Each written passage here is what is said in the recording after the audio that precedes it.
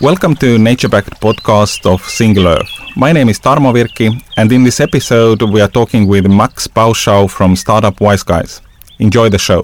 Hey there, I'm Merit. I'm the CEO and co-founder of Single Earth, and we are building a nature-backed currency to empower you to fight against climate change and biodiversity loss. Sign up at Single.Earth and be among the first to switch to a truly sustainable, nature-based economy. And don't forget to join the discussion around climate change and biodiversity loss on our Discord channel. Enjoy the show. Hi Max, welcome to the Nature-Backed. Hi Tarmo, great to be here. Thank you for having me. Tell us a little bit about your background, what you have been doing, and I know you're these days involved also the startup Wiseguys sustainability program. So let's dig a little bit deeper to the background. Yeah, sure. So I'm originally from Belgium, based in Denmark, and I've taken the role of general partner at startup Wiseguys earlier in 2021, and I take care mostly of the sustainability program that we have in Copenhagen and all the investments that we're making within sustainability. And your personal background, in addition to Belgium, what else have you been doing? So I left Belgium quite early. I felt that the country didn't have the infrastructure for the things that I wanted to do. And therefore I started going south, worked in Paris for a coconut water brand that was a really fun, coming from New York, that was a really fun a small startup project that was launched in France, and I think now the progress has been tremendous. And then I continued going south. Ended up in Spain, in Barcelona, to take an MBA. Eventually met my wife, and then we decided to move to London. And I started working for a startup at the time within money transfers, so a financial technology startup, where I joined a team where we were a rather small team of 40, 50 people, and we receive a lot of investment from California and from Silicon Valley. And therefore, the company went on a complete crazy growth where we managed to, over the course of 5 years, to become a unicorn, hire over 700 people. And that's the time where I left, because my heart lies with startups. And therefore, I wanted to continue going into that route and continue working with smaller structures and passionate founders. Mm-hmm. The sustainability program at Wiseguys, it's been batch 2 or 3 these days? So the initial idea of this sustainability program is that we started one in 2021. We started the first sustainability program in Tallinn. We wanted to better understand the desire from investors and also from startups to have such an acceleration program within sustainability. Looking at the success of this program, then we decided to continue and create a program that was more permanent, based in Copenhagen, and that was focused on sustainability. And when we understand sustainability, which is a rather large and big word that includes a lot of different things, where we see sustainability is where there is an impact on CO2. So we have to either reduce CO2 or have a complete drawdown of CO2. And the program in Copenhagen is really much focused on the CO2 aspect, and even more precisely within food, agriculture, biodiversity, and forestry. Okay, so relatively kind of targeted niche. Yeah, exactly. We believe that Denmark is a fantastic sandbox for those kind of companies. We have some very large companies that are active within agriculture and food in Denmark, and therefore creating new innovation can really be a great sandbox for those companies to partner with those larger companies and to really figure out what's the best way to approach this or this client. And how to create a sustainable solution that really has an impact on the world. Taking carbon as the kind of the key, maybe philosophy or the key thinking there, I can see the merger with the food and the agriculture, most likely focusing on the non-animal based foods, right? Exactly. I think that there are many reports. We like to look at the Drawdown Research project, that is out of the US, and that is really listing food and agriculture as a top CO2 emitter. And so it represents, according to different studies, around 24-25% of all CO2 emissions in the world. So this is a segment that needs to be tackled, that needs to be worked on, and that has also easy access to solutions with a low amount of hardware components. When we look at energy, it's a complete different system where larger players can really do a lot. We have Ørsted in Denmark that is doing a fantastic job on this aspect, but that requires a lot of cash and a lot of hardware components within that specific industry. So focusing on agriculture and food is something that really has a direct impact on carbon and that we can really leverage from small-scale solutions. And kind of the low initial investment to get things started. You don't need to spend billions to, build carbon capture hardware systems or something like that. Yeah, exactly. I mean, our initial investment deal is fairly low. We invest 80,000 euros for up to 9% equity into the companies. And if you look at a company that really is doing carbon capture, then certainly that 80,000 is going nowhere, unfortunately. So what we want is also to leverage the amount of investment, but especially all the teachings, all the learnings that we can give the startups during the program to grow their sales, but also grow their impact. How do you see the kind of demand for such accelerator? I mean, is there enough startups in the right phase to actually, apply or for you to kind of coach and help further? There is. I mean, it's always a struggle to find the right startups. There's a big shift in mentality around investors and startups, understanding that there's a lot more money going into sustainability these days, especially also in the Nordics as a general point of view in the region of Europe. I think it's always interesting to meet startups that are bringing sustainability as a byproduct and not having it as a core of the business, just because there's a little bit of buzz around sustainability impact and carbon. So I think it's hard to find, as always, it's hard to find companies that are really in the right settings, in the right mindset, in the right state of mind for the business to get them on board. But at the same time, the end goal for us is to get 10 companies as part of the program that are joining us for the next batch that is starting in October. The 10 companies, that's the goal. And so we have hundreds of applications, and we just need to go through those hundreds of applications and figuring out what kind of great impact those companies could have. But the most important is, of course, and as everybody else is looking across all the verticals, is a good team, is a great co-founders. That is probably the most important point that we're looking. And exactly how I've been also coaching in some of the Startup Wise Guys programs and many other accelerators. I think one of the key, or maybe one of the most interesting things often with those companies in the accelerators is their coachability. I mean, part of that mindset point you were making, because some of them are, often they probably don't end up in the programs, but many of them are, fixed what they do, and there is even if there are clear signs that they should be changing something, they are fixed on not doing anything, and then you kind of see that they, either they be the biggest thing on planet Earth, or they just won't fly.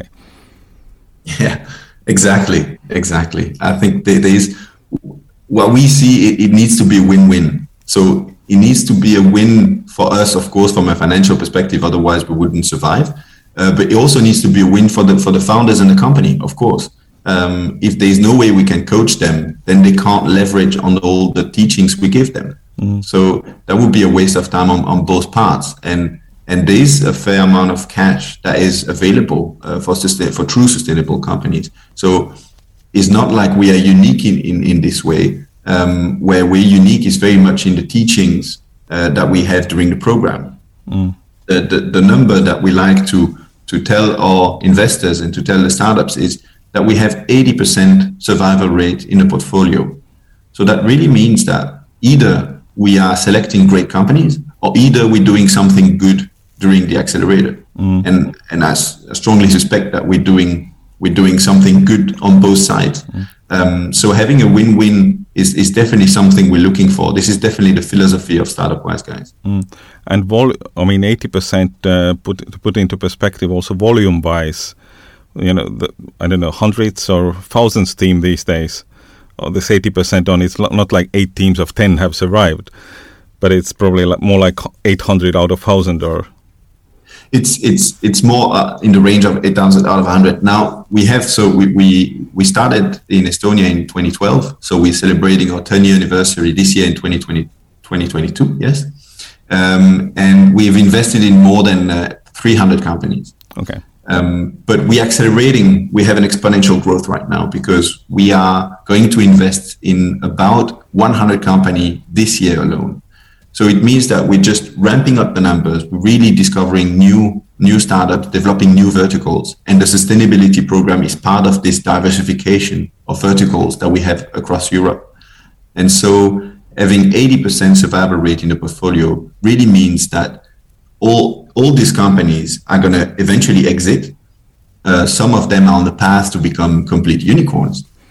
But some of them are also having steady businesses, steady growth. They're going to go into these hundreds of millions valuations, and that is completely fine. We don't need having 80% of the portfolio doesn't need to be 80% of unicorns.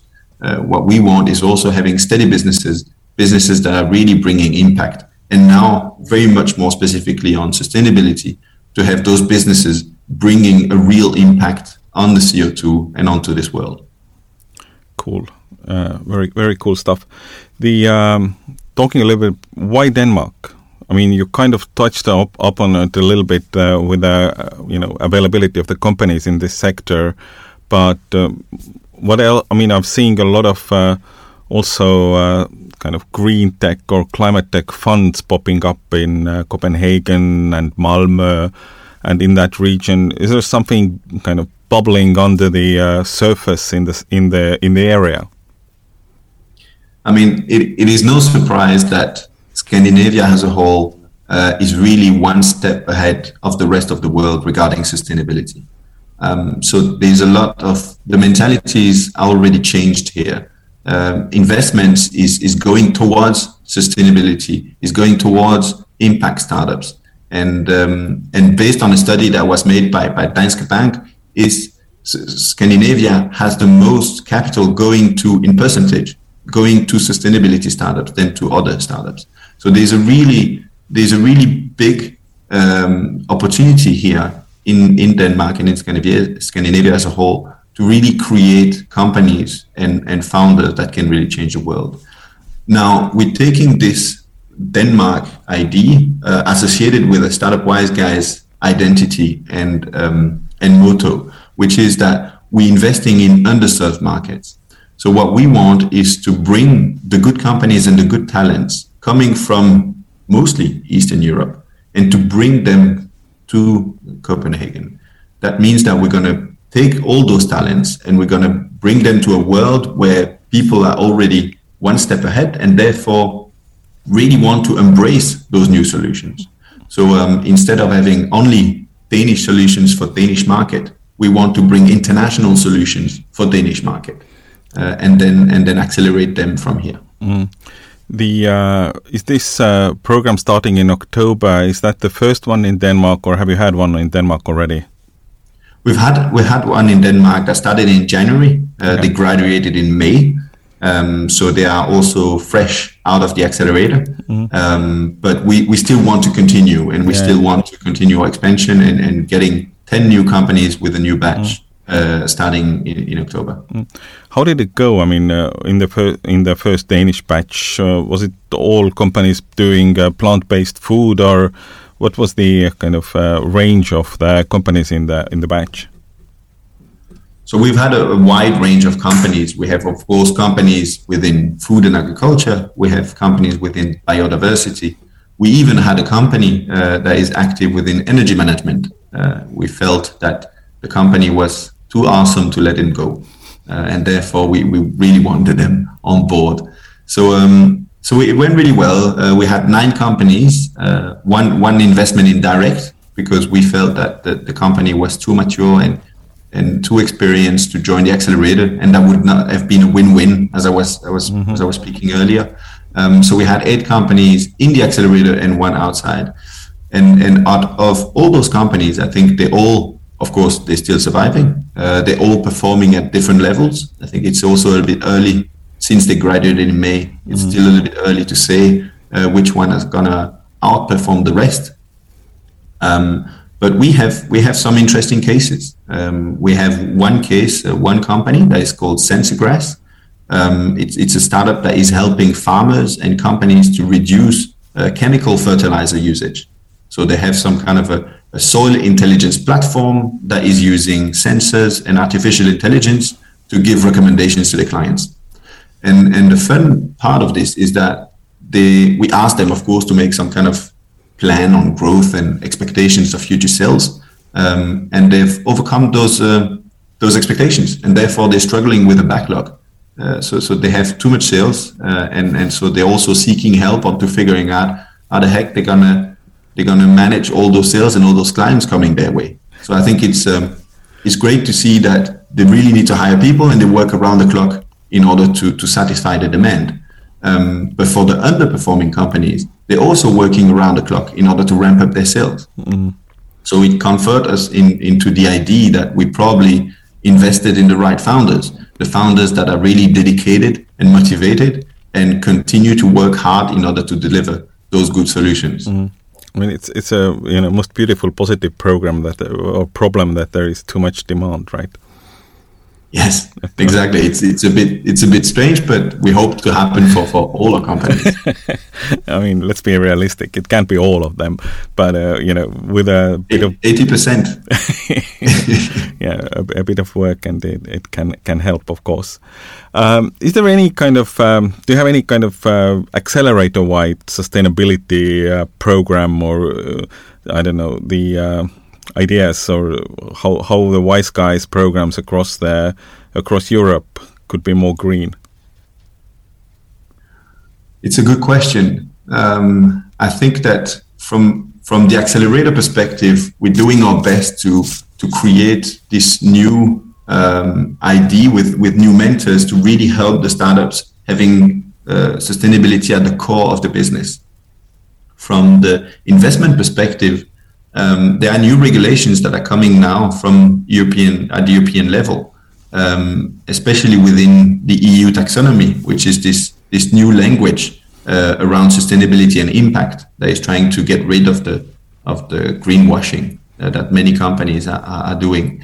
And so from that perspective, we believe that we want to comply first with those new regulations, and we believe that this is going to help the entire industry to move towards a greener and a more truly sustainable investment platform. I think, the quarterly reporting requirements of the ESG things and all these things are kind of nice additions to the investors or the funds. Yes, that is true. I think ESG can be taken. It's a step in the right direction. That is for sure.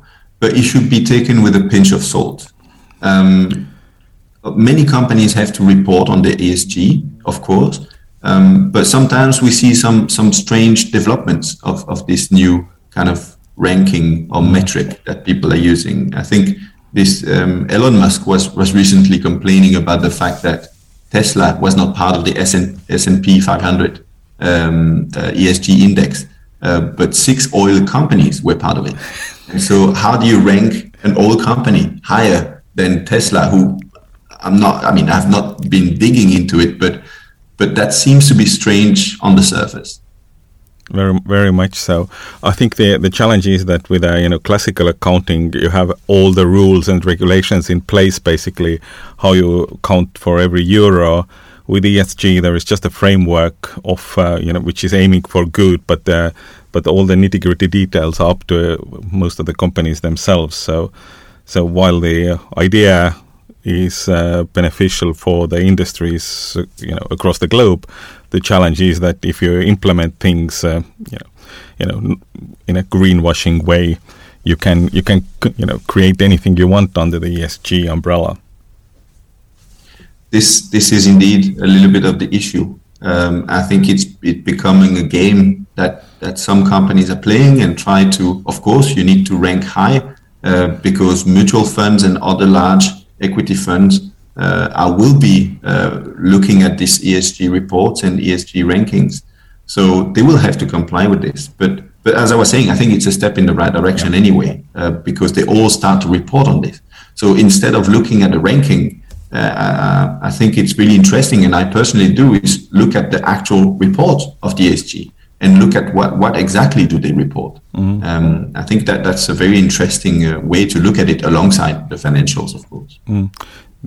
In one of the previous podcast episodes, we came to the conclusion that probably one of the best business ideas is to launch a greenwashing consultancy.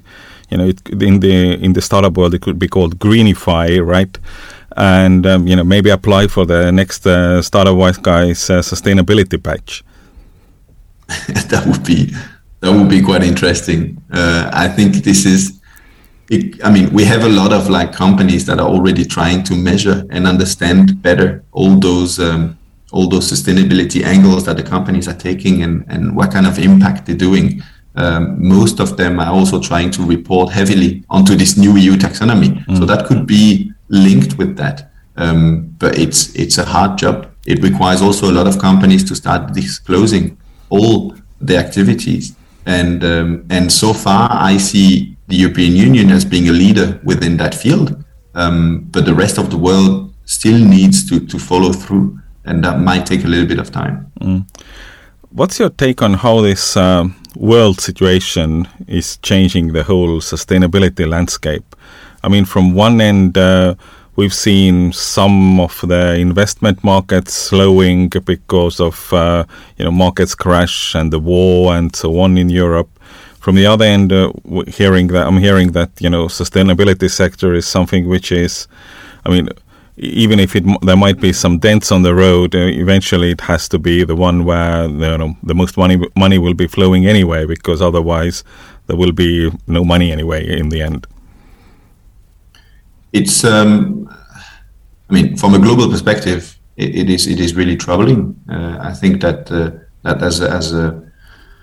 as an entire world, we'll probably need to reflect upon how we arrange our economic activities and how we arrange also ourselves from a global perspective. Now, within the early stage investing and accelerator perspective, many have been saying that the current macroeconomic crisis doesn't really impact or affect them because they are too early, and therefore those large valuation and those large companies that are highly dependent on multiple countries is not really the case for small scale startups.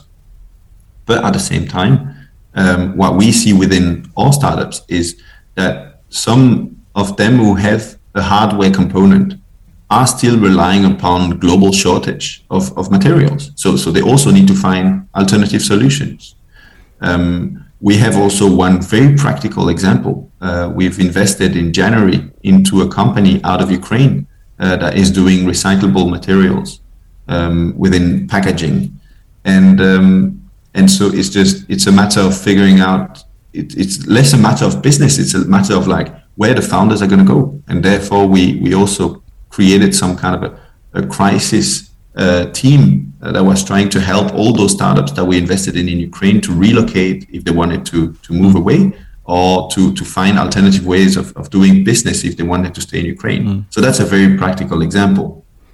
And now we see quite recently that the Y Combinator, who sent this very famous letter to all their startups saying that they should beware of the new financial crisis and economical crisis. And now what they are doing is that they're investing 40%, they're including 40% less startups in the new batch than they were investing in for the former batch. So it also means that economical crisis is affecting us at different levels. But also, the further we go into that crisis, the more we see the impact and the repercussions it has onto small-scale businesses and small startups.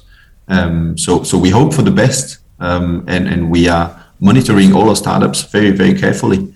But only future will tell what actually the impact has been. I met this Ukrainian startup you mentioned at Latitude 59 in Tallinn. They're doing some amazing stuff.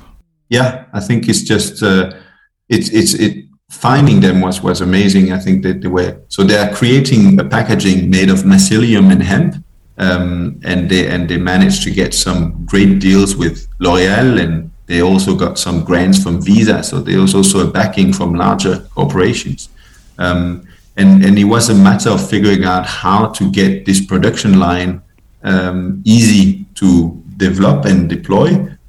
But easy access for also the end users. And I think that the biggest development we've had during the accelerator is to get the right experts on board and to start thinking of how to create a production line inside a container. So instead of having a large production line that has some kind of specific location in a plant somewhere in Ukraine or somewhere else, at least we could bring this into containers and bring this container straight to the factory where the packagings are needed. And so we decrease also the amount of time that the packaging is in transport, avoid the transportation of empty packaging, which is probably worse, and therefore the CO2 aspect can be a little bit random here. So this is also one of the startups that we are really happy about, that we see progressing, but that we also understand that from their life in mid-January when we invested into them, of 2022 up to now, when they are based in Spain and rebuilding everything, we can't ask also them to ramp up their sales. So it's different founders and different businesses and different stages of growth, but we still very much believe in all of our startups. Cool. I think that's a good point to start wrapping up. So the next batch starts in October. The deadline to apply is when? The deadline to apply is by early September. So the point is really much that if you have an innovative idea and you're looking to accelerate your sales, but also your impact and sustainability, then we potentially are a good match. So of course it would be nice to talk. Is idea enough, or do they need to be, I don't know, incorporated, having monthly revenues? What's the kind of the key criteria? So we typically invest at early stage. We don't want to say that we are seed funding or pre-seed funding, because now all those stages are a little bit mixed up. But early stage, that's what we do. We ideally have companies with recurring revenues, small recurring revenues. So there's a validation from the market. And we're also looking for great teams. That is again a very important factor. We could invest in pre-revenue businesses. That is fine too if we strongly believe in the team. But ideally, we want to see some kind of market demand. So we also understand that there's a certain validation at one point into the market. And as you say, the focus is food, agriculture, biodiversity, but overall sustainability. So anyone who thinks their startup is a sustainability startup should apply. Exactly. If they have a CO2 reduction component, they should. Cool. Thank you, Max, for this discussion. Thank you so much. It was a pleasure to be with you today. Join us again for the next episode. Thank you for listening. If you like the show, please give us a good rating and leave the feedback in your podcast player so others will find it too. We will be back next week. Turn on to Nature Backed Podcast.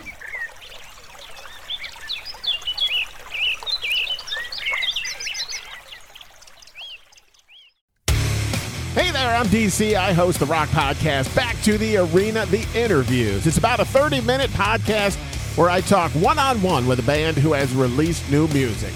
You can find us on all the best podcast sites like Spotify, Apple, Google, iHeartRadio, and more. If you're a rock fan like me, subscribe today to Back to the Arena, The Interviews. Electricast. Welcome to Ringside with Ray and Prince. My name is Ray Leonard Jr. Oh, is that the set? No, that's just my dad. My name is Prince Daniels Jr.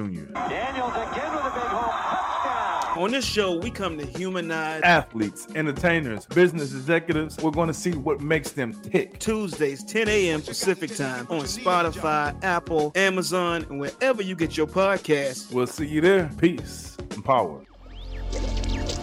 Electricast.